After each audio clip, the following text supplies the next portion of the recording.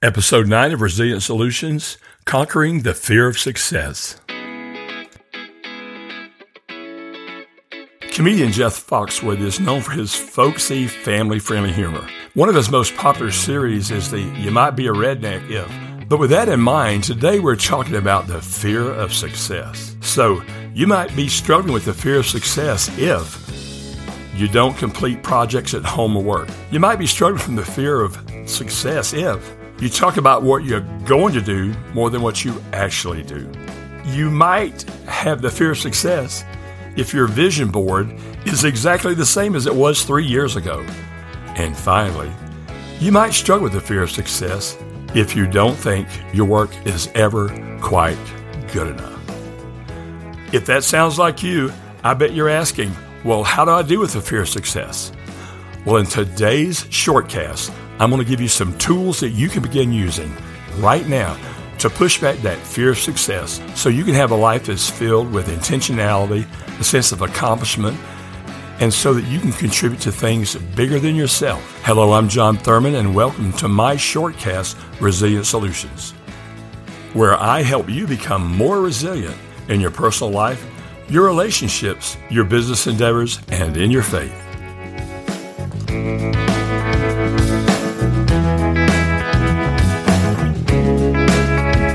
Well, hello. I hope you're having a great day today. I'm excited about our topic today. This actually came as a result of research for my book, The No Fear Entrepreneur. And it's a topic a lot of people worry about and are concerned about, but that very few people talk about. So today I'm going to paint a picture for you for what success looks like, particularly from a biblical and Christian perspective. Then we'll talk about 3 things that are holding you back from experiencing the success that God wants you to experience. And we'll give you some great tools you can use. So when you think of someone being successful, what do you think of? Money, cars, house, things like that. Those are the typical things we think of with successful people. But as you know, there's a whole other level of success. And today we'll talk about some of the tensions that people have with looking and thinking and dreaming about being a success. And yet, these little thoughts in the back of our head that say we don't deserve it, we're not good enough, we're not smart enough, we don't really know what's going on, nag at us on multiple levels.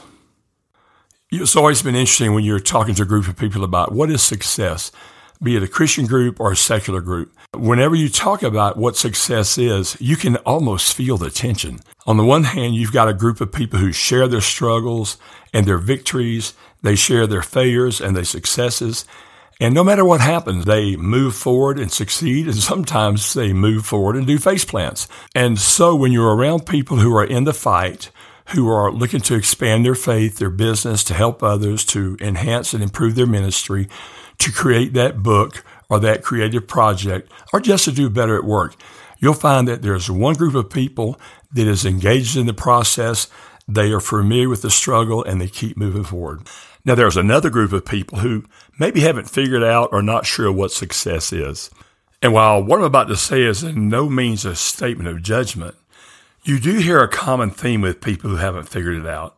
Sometimes it can be due to life issues and trauma and unfortunate situations, but many times it can be based in failure and fear. And while there are a host of themes that people who haven't figured it out yet share, and not to be judgmental, but when looking for an excuse, anyone will do.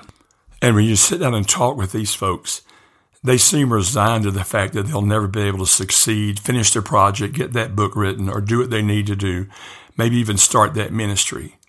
Well, that's a mindset issue, and today I will give you some practical tools that you can use to overcome that. Now, let me add an interesting little wrinkle. I'm a Christ follower, I'm a Christian, and that's kind of the crew I hang with. And when you have a discussion about success with Christians, you get some really interesting reactions. On the one hand, you get the group of people who are successfully minded. I think they're balanced. They are using their gifts and talents and resources to honor God, to help their family, and to help their community. And the other group is a group that's not so sure where they're on success. They feel like it's kind of slimy and icky. To help give some clarity on this, my friend Dan Rosecrans will be reading an outtake from my book, The No Fear Entrepreneur. This is a quote by Fred Smith, who is a very successful businessman, philanthropist, and Christian leader. Listen carefully as Dan reads some of Fred's word about what success means for people of faith. The following is an insightful view of success from a biblical perspective provided by Fred Smith. Before we go any further, let's define success. Many people have the wrong understanding of it. For Christians, success can never be measured by money. When people say to me, "That man's worth $10 million, that tells me he's wealthy, but it doesn't prove he's successful." In some cases, it could mean the opposite. For instance, if Mother Teresa, whom I consider a tremendous success, confessed she was hoarding $1 million, I'd think she was a hypocrite. The money would prove her a fraud, not a success. The measurement of success is simply the ratio of talents used to talents received. What you are doing with what you've got, plus who you are becoming. Are you a growing, maturing Christian? Whether you work in business or in Christian work, or as a day laborer, professional, or academic, if you are a growing Christian using a significant percentage of your talents, you are successful. Be glad. Thank you, Dan. I love Fred's simple concept of success is proportional to talents given versus talents used. Well, how are you and I doing in that category? If I recall, I think there's a story about that Jesus told. You might want to go back and read the parable of the talents. Well, you see, one of the significant differences between fruitful people and unfruitful people is that successful, forward-looking people get excited about small steps, baby steps, even about failure as they move towards their goal. You see, a little win or small victory seems to fire them up and motivate them to move on. On the other hand, people who fear success focus on their lack of success. They tend to listen to the dream-stealing propaganda of fear that whispers in their ear. You'll never measure up. You're a loser. Who really cares? And if they're not careful, they may lay their life, their hopes, and their dreams on the altar of fear. And you don't have to do that, but you do have to lean into the fear of success. And I'm going to show you a way you can do that. That first stumbling block, if you will, to really facing the fear of success is the fear of appearing unspiritual. The second one is the fear of standing out. Isn't it amazing? We spend so much energy and time worrying about stuff that probably isn't going to happen. The truth is, though, the fear of standing out can bring you to your knees. And at the same time, and as you lean into that, you might find that God actually gives you wisdom, insight, and favor to move forward. Once again, here's a short segment from my book, The No Fear Entrepreneur, read by my friend Dan Rosecrans. This is a quote adapted from Marianne Williamson. Read through it a couple of times and reflect on what it is saying to you. Our deepest fear is not that we are inadequate. Our deepest fear is that we are powerful beyond measure. It is our light, not our darkness, that most frightens us. We ask ourselves, who am I to be brilliant, gorgeous, talented, fabulous? Actually, who are you not to be? You are a child of God. Your playing small does not serve the world. There is nothing enlightened about shrinking so that other people won't feel insecure around you. We are all meant to shine. Now read this from the Gospel of Matthew. You are the light of the world, like a city on a hilltop that cannot be hidden. No one lights a lamp and then puts it under a basket. Instead, a lamp is placed on a stand where it gives light to everyone in the house. In the same way, let your good deeds shine out for all to see, so that everyone will praise your heavenly Father. Matthew 5:14-16, New Living Translation. We were born to make manifest the glory of God within us. It's not just in some of us, it's for everyone. Thank you so much, Dan, for reminding us that we are called to stand out, so we don't need to fear it. So we initially talked about how some people feel it's unspiritual to be successful. And you can see several places in Scripture this is not so. The second thing we've seen is that people are scared to stand out. And then we just look at some scriptures about how God calls us to stand out, to stand up, to be seen, to reflect His life.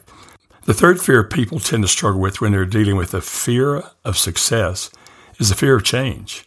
While I don't know anybody that just loves change, if we fail to adapt and adjust to change, we'll be severely limited in our life.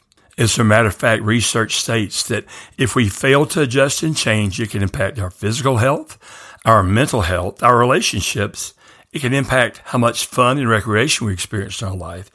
It can certainly negatively impact our finances and will definitely impact our spiritual well-being.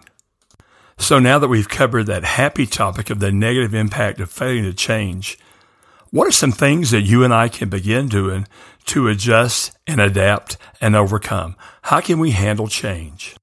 Number one, change is inevitable, so what we need to do is embrace the process.